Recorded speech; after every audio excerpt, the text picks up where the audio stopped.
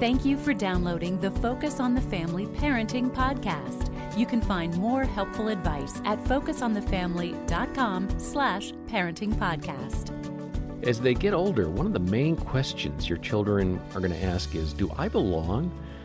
Peer pressure can become a dangerous force in your child's life if he or she is desperate for acceptance from friends and can't do that in a healthy way. I'm John Fuller, along with Danny Huerta, who's head of our parenting and youth team here at Focus on the Family. And Danny, it seems much easier for kids to resist peer pressure if they have some strong sense of belonging in the family. That's not 100%, but it seems like that's a good preventer of some of that inability to resist peer pressure. What's your advice for parents to help their children feel loved and accepted in the home? Yeah, and you're absolutely right, John. The family secure base, that base for a child, makes a huge difference on a child handling adversity, pressures, temptations. It begins in the home, and I can't overemphasize that the Bible says that, research points to that, so our homes are very, very important. And it's about having intentional moments with our children, intentionally looking at what they're interested in, intentionally entering conversations. One thing that we've done in our house that I love is the high five. You talk about 5 things that you've observed in your child that are not behaviors. They're about who they're created to be. Or not about what they're doing, but about what you observe unique in them. I love your smile. I love your laughter. I love your ideas. Things that are unique to that child. And maybe if you can point specific ones, that's fantastic. That's the high five. Sometimes my children will say, hey, can we do a high 10? And still, as teenagers, they enjoy the high five. Yeah. And they probably wouldn't admit that in front of their friends. But in their bedroom, before they go to bed, I go, hey, let's have a high five. And they love that because it's something they can reflect on at night. We get to help them discover their identity in Christ, but it's a process that lasts a lifetime, and we get a short amount of time to help them begin to discover who they are in Christ, including failures, including growth. It's not about what you do, it's about who you are, and out of that, you do. I appreciate that. And let's go ahead now and hear a conversation that Focus President Jim Daly and I had with Jonathan Catherman and his 2 sons. The boys shared how they found friends and dealt with peer pressure in middle school. One of the things that I remember seeing in the book is that you had a group that you called the Squad. Oh, yeah. And that was pretty important to you. Yeah, I liked that friend group, and then after a while, kind of everybody just split off. And how did you form, though? I mean, what's the genesis of that? So it was just a bunch of people with similar likings, and then I met one person from the Squad, and then I kind of got like grouped in, and then it just grew from there. Started out with like 5 people and grew to like almost 16 amount. And yeah, it just went from there. And then in the end of like 8th grade, middle way through 8th grade, it kind of just split off because everybody had different classes. And yeah, but that's a tribe that you get to be a part of. Yeah. Particularly important as you enter middle school. Jonathan, how much intentionality did you and your wife apply to the friend development side? I mean, these are the pillow talks parents have about. Do you know the friend Reed has? Aren't you worried about him? I mean, have you noticed what he says and does over at our house?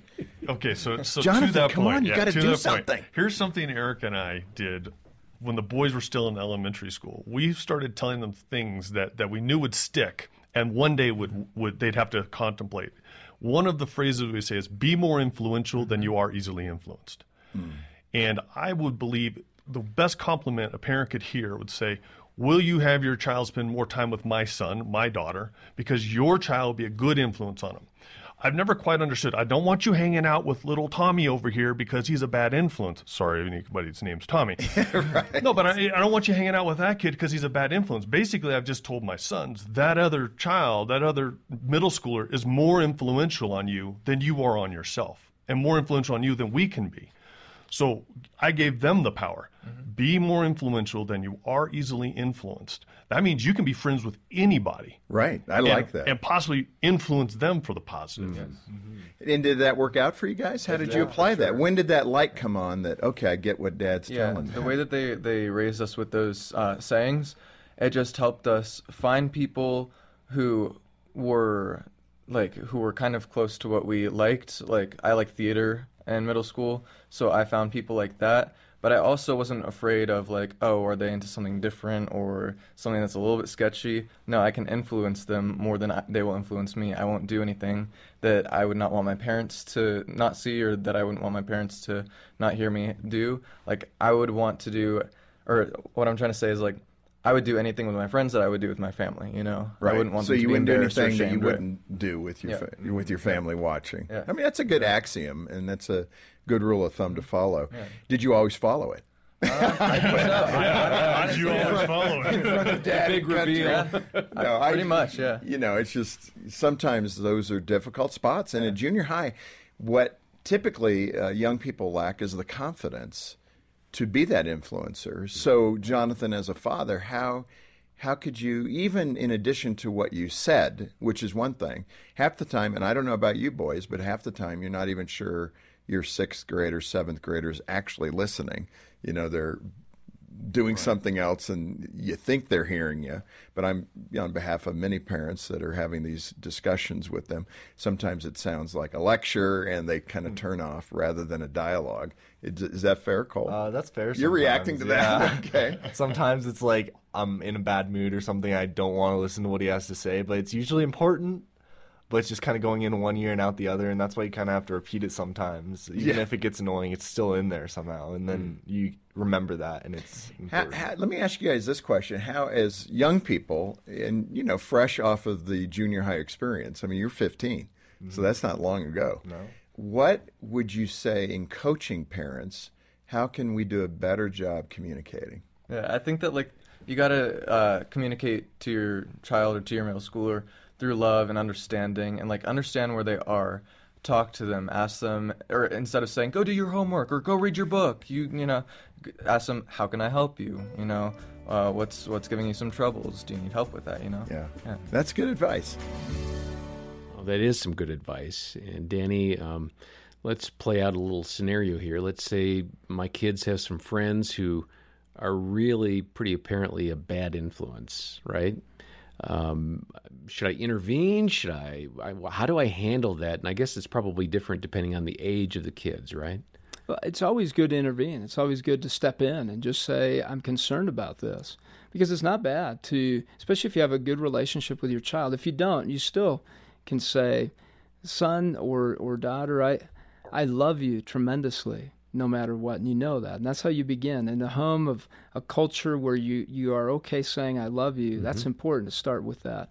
And then to say I'm concerned about the influence, because as humans, we're contagious to one another, not only with sicknesses and all that, but with our emotions, with our spiritual world. And I'm just not seeing a good fruit in the friends you're hanging out with. And this is what I've been seeing as an influence in your life, and I'm worried about you. Mm-hmm. So what if my child says thanks, but no thanks? Then you have to step in and help them figure out some boundaries, some needed boundaries. And it may require conflict. It may require some counseling. I'm sorry, did you say it may require conflict? Yeah, it may require some conflict. I mean, most of us don't want conflict with our kids. Yeah, healthy conflict. You have to step into that because you're in disagreement. And this is the child, you're the parent. And you're there to guide your child. And there's a lot at stake there. There's real estate of your child's mind at stake. And if your child sees that you're willing to step in with respect, with love, with confidence, that you don't want to see them go down this road, and maybe have them step back and just observe what is it about your friends that you love? What do they bring to you? Because I can see what they're taking. And what are they bringing that you're needing so desperately? Because it's also creating a division with us, and that sends a red flag for me. Why would it do that? And as you ask questions, your teenager will ask those questions, even if they don't respond in that moment. So give them space to think it through. And is it okay even to say, get back to me on that tomorrow?